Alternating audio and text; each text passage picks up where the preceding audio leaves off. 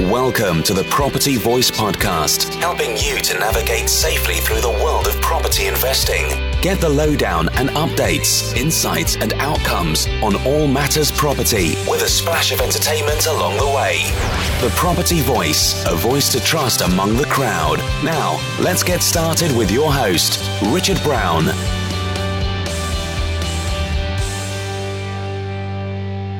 Hello and welcome to another edition of the Property Voice podcast. My name is Richard Brown, and as always, it's a pleasure to have you join me again on the show today. We went into a fair bit of detail about rent-to-rent in my discussion with Kemi Egan last week, and now we'll hone into a very specific niche strategy where rent-to-rent can be combined with one of the emerging property strategies of the moment, namely serviced accommodation. And I've labelled this as rent to SA to distinguish it a little bit, but it's a variation on a theme. My guest today is Rob Stewart, who is a successful property investor and businessman, as well as being an educator like myself. He has a strong reputation for systemising a property business to achieve growth and scale, and as you'll hear, we'll share some of those tips in our discussion as well. Serviced accommodation or serviced apartments and rooms are an application of the second rent in the rent-to-rent strategy that can realise very attractive cash flow with little or even no finance required, which is why we're featuring it in this series on property finance on a standalone approach or as a standalone approach. As Rob explains, it's good to have strategies that address both wealth creation through asset accumulation and also income through high cash flowing strategies at the same time. So let's have a listen to our discussion with Rob now. Okay, so let's get on with this week's featured topic with Property Chatter. Well, I'm delighted to say that on the Property Voice podcast today, we've got a good friend of mine, Rob Stewart, and he's doing an awful lot, which is making waves, I would say, in the property industry in a lot of different fronts. We talked to you about a lot of different things, Rob, actually, but thanks very much for joining me today. You're here to talk specifically in my series regarding creative financing, and I know you could talk about a lot of different things in that respect, but specifically about rent-to-rent and service accommodation. But why don't you say hello to listeners, introduce yourselves? That'd be great. So, hello everybody, hello Richard, thanks very much for inviting me to come onto the Property Voice, and hello everybody who's listening. It's an absolute pleasure to be on. Thank you for the introduction as well. As you say, got quite a few models going on, but if I can sort of summarise it in a nutshell, after going through the standard building blocks of property, starting with single let, then progressing to HMOs, houses of multiple occupation, and then onto larger developments, I really focused on systemising our property business, which has enabled us to kind of branch out and develop that sort of true multiple streams of property income. One of which is the serviced apartment model, and as you said, I'm going to be talking to you today about the rent-to-rent side of it. Fantastic, yeah, brilliant. So, as I say, I could talk to you about many different things, and you never know, we might do that again in the future. But in terms of rent-to-rent itself, I suppose we can break down rent-to-rent and service accommodation into two separate parts. But if we start with rent-to-rent, how would you define that in general terms, assuming a sort of a zero-base understanding of the concept? You're right, there are two separate strategies really. Now for me, rent-to-rent is where you would find a landlord and you would rent, and I'd also say lease as well. I know a lot of people don't talk about leasing. There's different ways we can take control of a landlord's existing property, but for today, let's talk about rent it off him and then effectively rent it to somebody else. Now, I know a lot of people, when you say rent to rent, immediately think HMOs, houses in multiple occupation, where you'd rent the property off the landlord and then sub-rent to multiple tenants by the room. You know, you take a 3-4 bed house and you can rent it out to five or six tenants. So that's one end of the rent to rent, but really there's lots of different sub-elements to the rent-to-rent market. You could do it with commercial property, for example. You could take a commercial unit and then, split it up into different areas and sublease those to different companies, or in this case, serviced apartments. So what we're doing is we're taking, I would say, probably smaller accommodation units, so 1-bed flats, 2-bed flats, maybe even some houses, and rather than renting out by the room, what we're then doing is renting it on a short-term basis to, I guess, one identifiable group of people. Okay, so drilling down into the service apartments or service accommodation type of route, then, as you quite rightly say. So we're renting off somebody who owns that property, be it a private owner, or it could be a landlord, I expect. And then we're going to rent that accommodation out. Let's talk about service apartments then. What makes that distinct from HMOs and other kinds of subletting types of model? So I guess that the two main elements that differentiate is the serviced element. So what we're providing is a full walk-in unit. So it's fully furnished. There's the kitchen's fully furnished. There's bed linen on. There's towels, almost like a hotel room, I guess, but as a whole apartment. And it's self-catering accommodation. So a lot of people know this concept from the holiday let type model, although there's lots of different subsectors within serviced accommodation. So we specialise in city breaks. We're based in Chester in the northwest of the UK, and also the blue-collar contractor market. There's a lot of companies who have contractors who move around the country, work around the country, and they'll come up on a Sunday night, and they need somewhere from Sunday night to Friday morning, and then they'll go home for the weekend. But they're in on a short-term let basis, so they don't come in under an AST, a short hold tenancy, and I'm sure we'll talk about it in a bit, but we source the people who take the units in very different ways to a normal residential AST. So those are the two main differentiators. We service the units, we clean them, have laundry, and also it's on a short-term basis rather than and by short-term I mean less than 6 months, because if it's above 6 months, then you're looking in the sort of AST territory.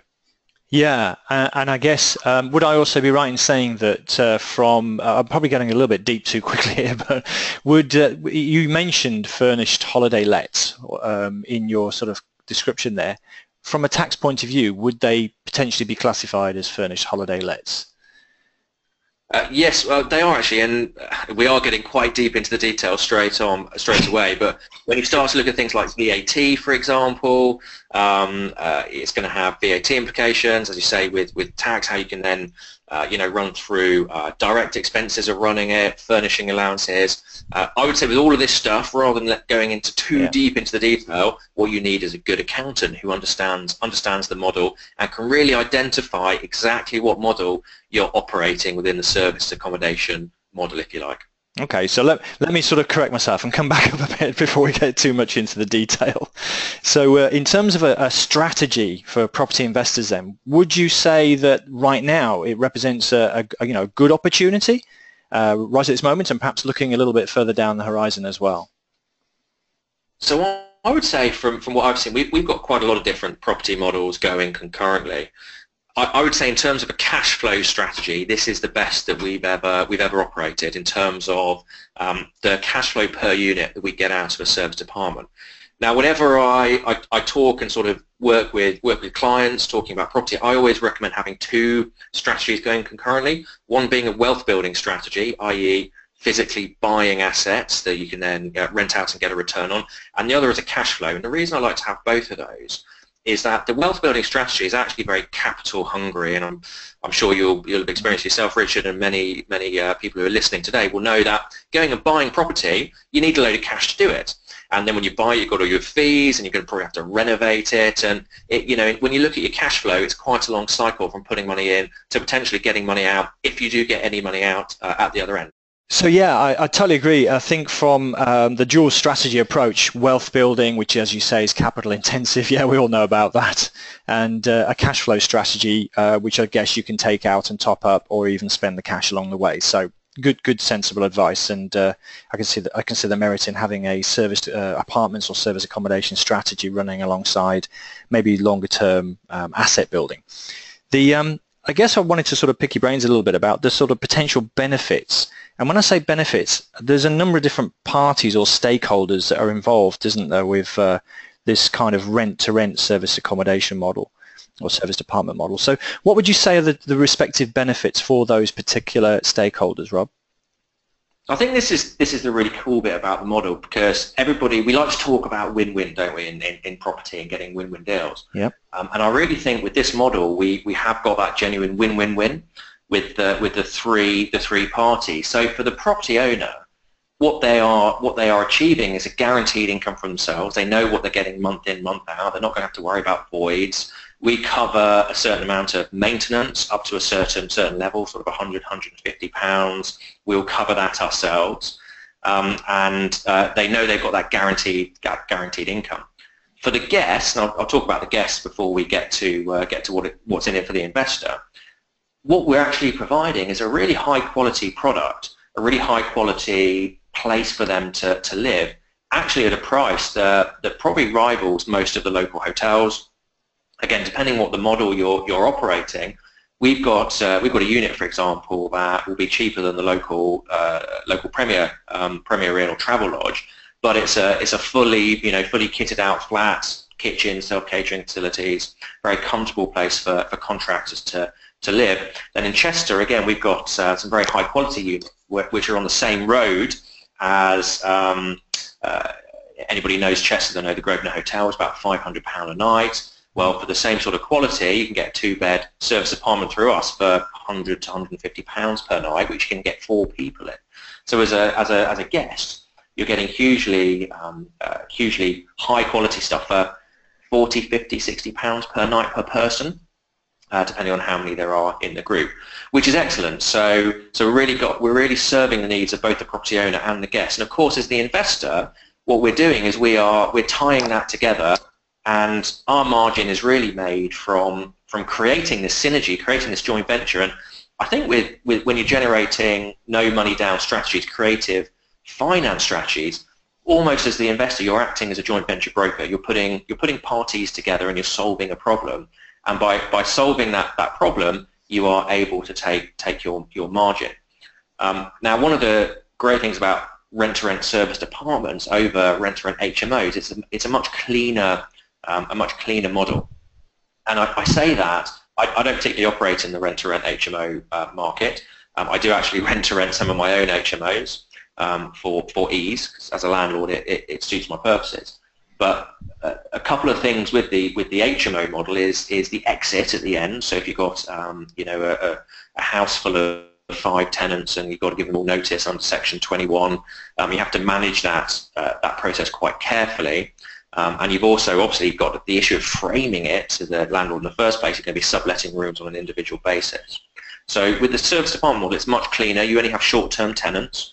And we've definitely found that it's an easier sell to the landlord or to the investor who owns it. It's an easier sell to frame it to them to allow us to take control of it. Gotcha. And so that I think is it the sort of next wave? Because you talked about HMOs there, and a lot of people are talking about high cash flow strategies with HMO. But would you say service accommodation, service apartments is the next wave of that type of model? Yeah, without a doubt. And I think as with any strategy, with any model, there's going to be a natural evolution of it in that it will start, somebody will think of this idea or reinvent it, repackage it. So, rent-to-rent is probably nothing new. It's been going on in commercial property for many decades. And then you'll get the early adopters. They'll get in very early and have huge returns from it. And then it will become more mainstream. Then eventually a market will become more saturated, or competition drives the price down, and the margins and the returns decline.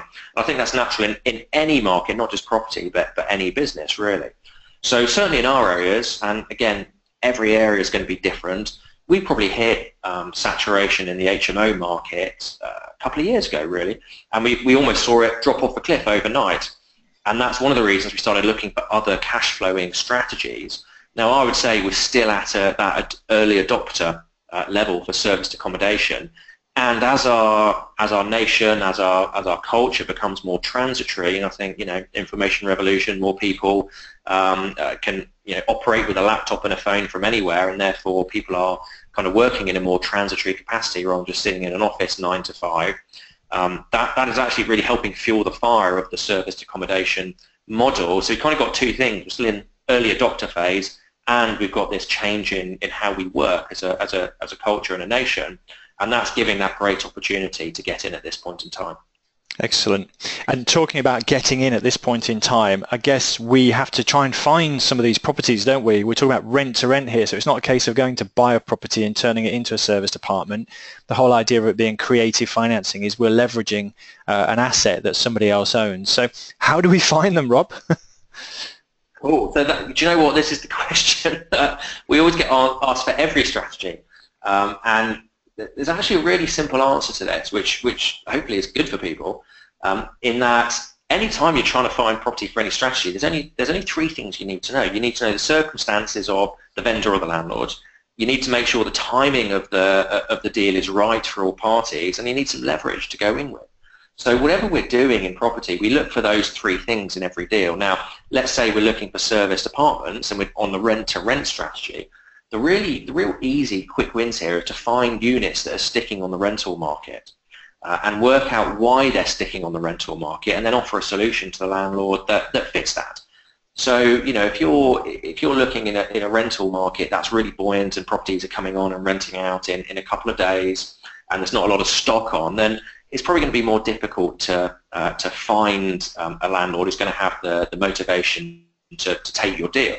Whereas if you look at different sectors, I'm going to use, I don't want to, well, I will give away all of our secrets actually, that's our gift to you. What we look at in Chester is we look at larger units, so we look for flats which are 2 or more bedrooms, so 3 seems to be a bit of a sweet spot, with no parking and no garden. So if you're in a city centre environment, you've got a big flat which, you know, 3+ rooms, bedrooms, is going to probably appeal generally to a family market. However, no parking, no garden, that's going to put a family market off. So with those set of circumstances, you'll identify there's an opportunity there, especially if a property's been on the rental market for a bit. And we have a couple that were sitting on the rental market for, I think one of them for at least 3 months, and one of them had been on for 6 months. When we picked them up, and the landlord had you know, a couple of bits of interest, but nothing much, and he put, I don't know, I think he put a company in for a week or something like that, and they'd left. So there's huge motivation there for him to take it. So when we come along and offer him a guaranteed rent for 3 years, they jump at it, and for a good price as well. So that's a really good thing, to identify your niche, identify your market, and see what's sticking and go for that. Sounds good. Very good, actually, but we've got a few notes out of that. Thanks, Rob. So that's the purpose, really. And I guess just more generally then, just to get back to sort of headlines, generic sort of principles, what kind of general tips and pointers have you got for people who may be starting out, whether they're starting out in property generally or particularly with this type of model? This is probably going to sound slightly cliche, but I'd always say the place to start is work out what you're trying to achieve, and then work out a roadmap to get there. So I'll go into specifics for serviced apartments, but I just want to start with this sort of overarching, you know, point that a lot of people think they go into property or into anything for a reason, but don't really have that strong enough reason. It kind of sounds like a good thing to do, but what you need to do is define exactly what you're doing, what you're trying to achieve out of it, and a roadmap and sort of goals and steps to do it. And then really when you've outlined that roadmap and you've got your stepping stones, you then just do everything you can to hit those milestones that you've set yourself. So I know a lot of people will do that. They'll come into the market and they'll view 3 or 4 properties, and they won't get they'll put a few offers in and they won't get accepted, kind of lose heart and give up at that point.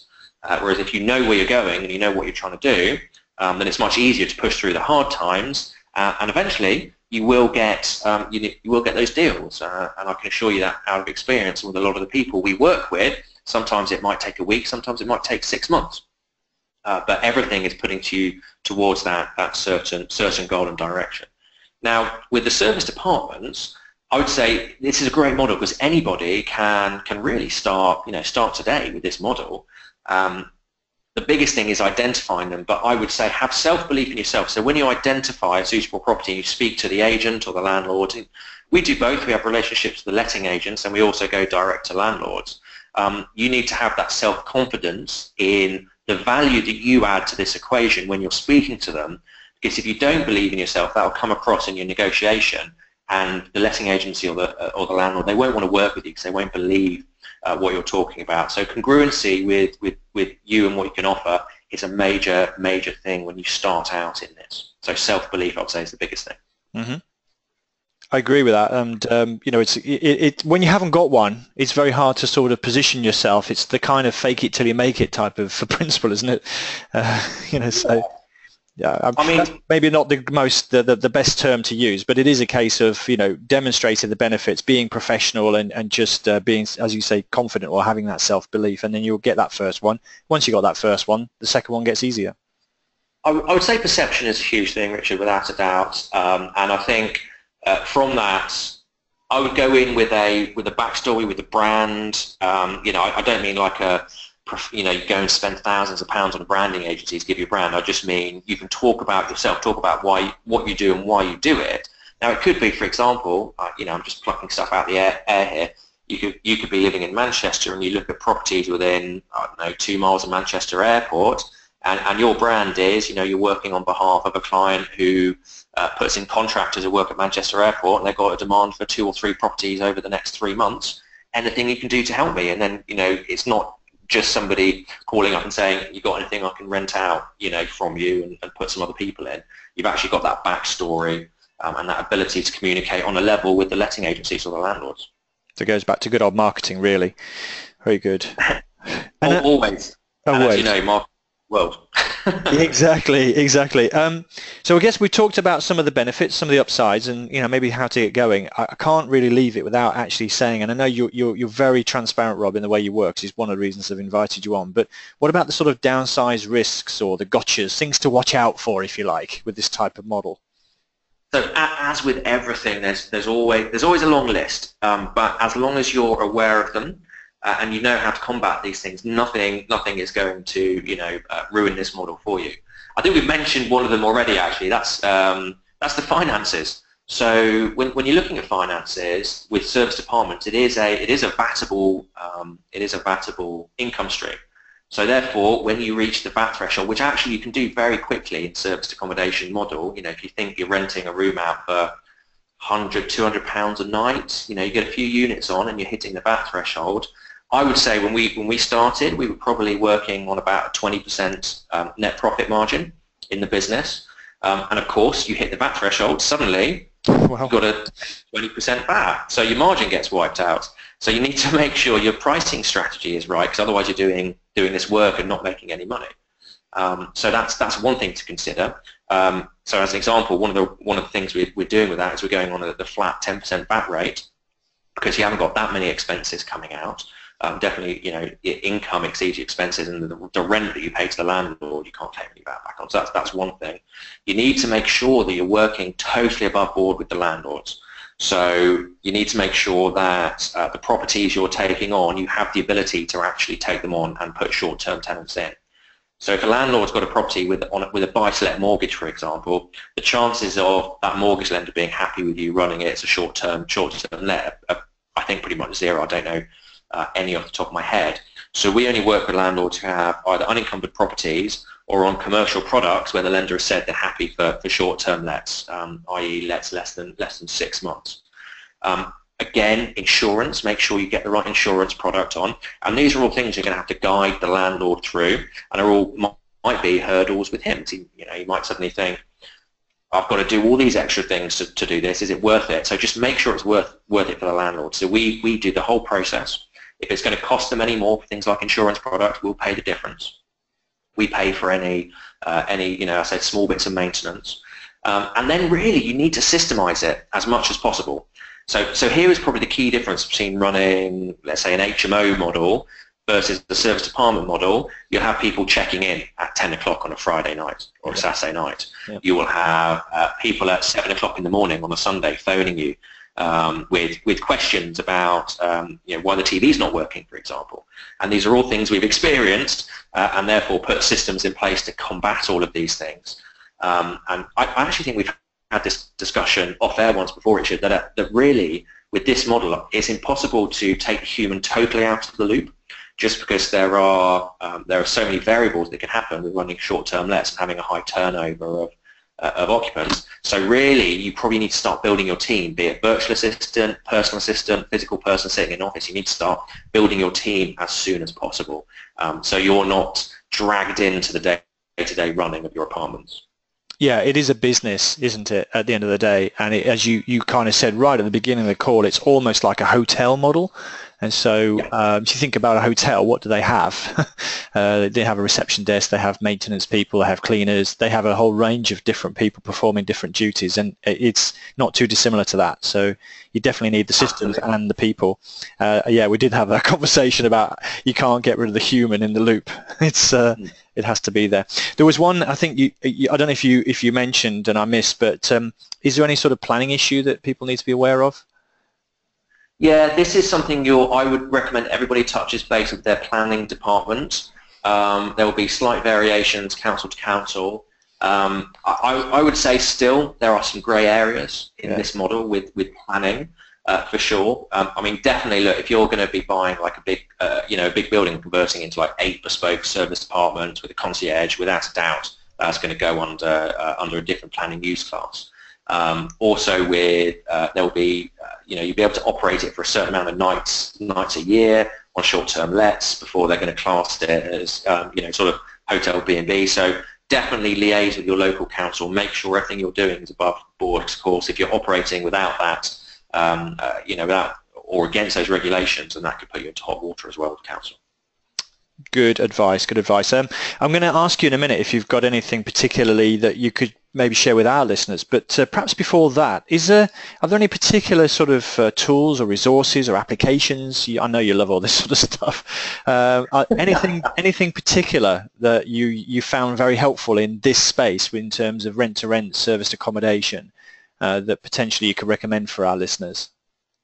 Yeah, so the big thing that we use to find properties, we pipeline all of our properties. So we have, this is a real marketing term, so don't worry too much about the term. We have funnels of property, and we use a database, customer relationship management database, to find property and put them through the various stages of the process and keep up to date with that. So we actually use something called Less Annoying CRM, and I'm going to give a link in a little bit to a free training video that we put together of how to use that and start pipelining properties. So that's finding them. When you've actually got them, already talked about the systems, get them systemized as soon as possible. You need a channel management system. Now, a channel manager is effectively, you'll list your properties on one site and then they will ripple them across all the big booking portals like Airbnb, Booking.com, Expedia, because what you don't want to have to do is somebody, let's say, books on Booking.com and therefore you've then got to go into Airbnb and update your diary there, and Expedia and update your diary there. So I know one of the big channel managers that people use is Kygo. We've actually not gone down that route. We've gone down a slightly different route because I wanted to get the automation in even more early. So we use a combined system called VReezy, that's VReezy, which is actually a property management system rather than a channel manager, but it puts a lot of automation in the process. So if somebody books, they'll then get a series of emails that get sent to them. They'll get emails sent to them when they're in the property saying when you check out, you need to do X, Y, and Z. It will automatically allocate cleaners for the check-ins and check-outs, all that sort of cool stuff, which I get a bit geeky and involved with in systemizing a business, but I like it. And that links through a channel manager called mybookingpal.com, and then mybookingpal ripples it across all of those big portals I talked about. So you definitely need something like that. And then the last thing which you'll need is a merchant account to actually take payments. So we use Stripe, stripe.com, very easy to set up. You'll be able to set it up in 30 seconds or so, and then you can just log in, have a dashboard, and either take payments over the phone, or you can send them a link and they can click on the link and pay for it as well. So those are 3 big things: Less Annoying CRM, VReezy in combination with MyBookingPal, and Stripe. Brilliant. I wasn't expecting so many. That's fantastic. You did. Yeah. You're right there. You did mention, obviously, Airbnb, Booking.com. You've got all sorts of things, haven't you now? You've got TripAdvisor, HolidayRentals.com. I'm sure there's a whole range. Exactly. Yes, there's absolutely. We were just, this is just a little anecdote on the side. We were going through the channel manager to kind of see what there was, and we obviously work in Chester. One of the portals that the channel manager links to is Cheshire West Tourist Board. And you think, how could that be any more perfect? It actually puts your properties up on the tourist board, which then links to all the attractions, in Cheshire, Roman walls and Diva experience and all this sort of stuff. So there's lots of cool ways or lots of cool resources you can hook up to. And of course, you don't have to use the booking portals. They're not cheap. One of the big expenses you're going to have is the booking fees. You can market them yourself, Facebook, Google, but of course we're back to marketing again, and it is a business, so you're going to need to do some marketing of it at some point. Excellent, excellent. So you did touch on just now maybe something that you could offer our listeners. I'm going to probably pick your pocket a bit there. What have you got in mind that maybe you could share, especially for our listeners on the Property Voice podcast, Rob? So we've got a series of training videos. We call them our MAPs, or our management automation procedures. It's kind of all the things that we do in our business. We put computer training videos together to help people.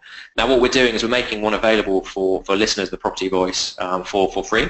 To get to it is a bit.ly link. It's bit.ly/, and then this is all in uppercase, PEGMAP, PEGMAP1.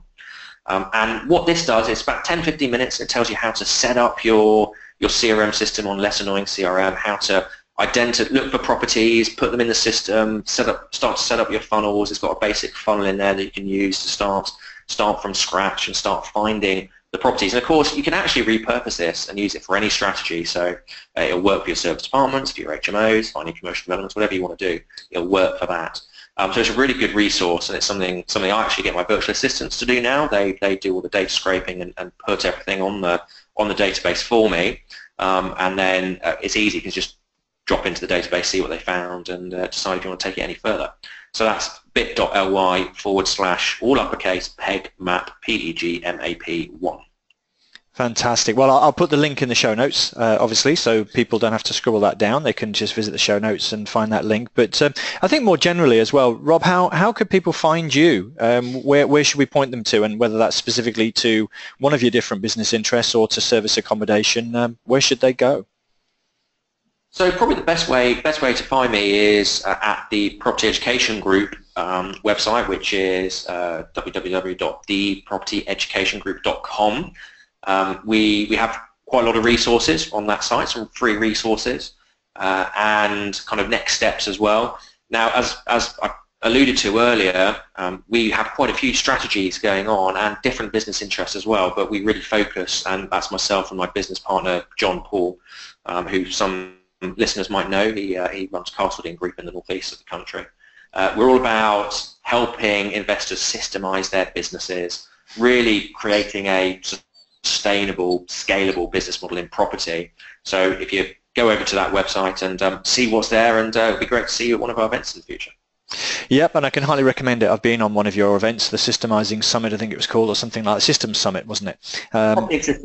Thank you.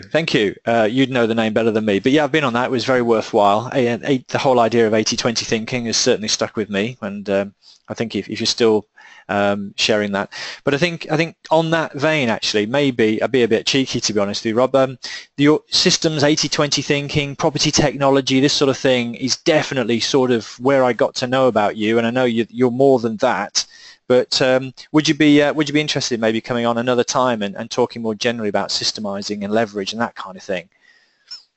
I couldn't think of anything better than spend another 30 minutes talking about systems and leverage, Richard. So that'd be an absolute pleasure.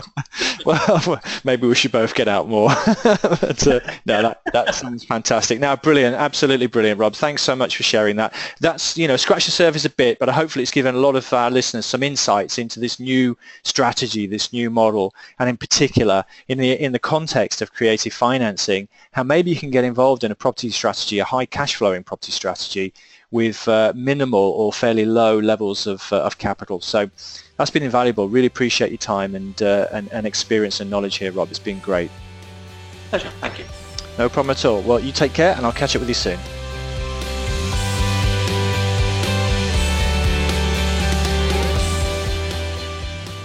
So I hope that was interesting to hear how the principle of a low cash investment strategy, such as rent-to-rent, can be applied along with a property marketing strategy like serviced accommodation for maximum leverage.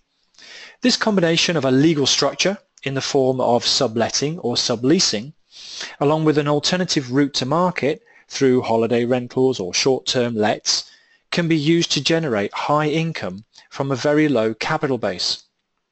And this is very much like a hotel model though. So as such, it requires some different skills, management and regulatory requirements when compared to other more mainstream property strategies. I often talk about the trade-off between time, money and know-how. In this case, the level of money to get into a deal can be low, but the level of time and know-how required is a lot higher. However, the time factor can be reduced, as Rob said, by systemizing, delegating or outsourcing some of the workload. Rob's pretty good at that systemization side of things actually, so do make sure you go and have a look at some of the tools and apps that he mentioned in our discussion and his website as well. As for the know-how side, this is a specialist area of property investing, and this means it's subject to different rules and regulations to other aspects of property. For example, in London, it's illegal to let out a property as a short-term rental for more than 90 days in a calendar year, or in a year, without having planning permission. Some people have been flirting the rules and they may have actually got away with it as well. But things are now starting to tighten up, as shown in fact by Airbnb's recent policy change to ban people who are in breach of these planning rules. Insurance and lender approval are also areas that we need to get familiar with. So do make sure that you do your research thoroughly before plowing ahead with this type of strategy. That all said, as Rob also mentioned and highlighted, serviced apartments and similar variations can offer a real productive win-win-win between property owner, guest and investor, and often with a very low starting fund as well. Okay, so that's the discussion part of things over. I just wanted to conclude with a couple of final things from me today before I finish. The first is that many of you have contacted me to say that you would have liked to have joined us at our 360-degree property business workshop that we held in London in November. Well, the good news is that we're planning to run another one early in Q1 of 2017, in fact. Probably a bit further north of England, so watch out for more details of that through our various channels. But as numbers will be limited, you can also get on the wait list to get an early bird invitation to join the event before most other people get to know about it. All you need to do for that is just email me, podcast@thepropertyvoice.net, with 360-degree workshop in the title, or words to that effect, and I'll know what you're talking about. Finally, a big shout out to my dad. He's not very well at the moment actually, and unfortunately he's in hospital. And I've travelled to see him and be with him or be near to him at a tough time. I mention this for a couple of reasons really. One is that I'm hoping to get some collective positive energy going his way. His name is Bill Brown, so if you could spare a thought for him right now, I'd be very grateful, and I'm sure he would be as well. The second really is just to highlight that my content might be a little bit more infrequent, or as one rather unkind person highlighted, a little more error-strewn than usual. Well, I don't claim to be perfect, but I do claim to deliver valuable property content. So if you can live with the odd typo or grammatical error, that's fine, but otherwise you're happy with the value I share freely on the topic, then feel free to stick around. If not, well, hasta la vista, baby, I suppose. But as always, email me personally if you want to talk about anything from today's show, or more generally in property investing, in fact. The show notes will be over at the website, thepropertyvoice.net. But right now, though, I just want to say thank you very much for listening once again this week, and until next time on the Property Voice podcast, it's ciao ciao. Thank you for listening today. Now head over to thepropertyvoice.net for more inspirational content and get updates through our mailing list. Join us next time on the Property Voice podcast. And if you enjoyed the show, please don't forget to rate us on iTunes.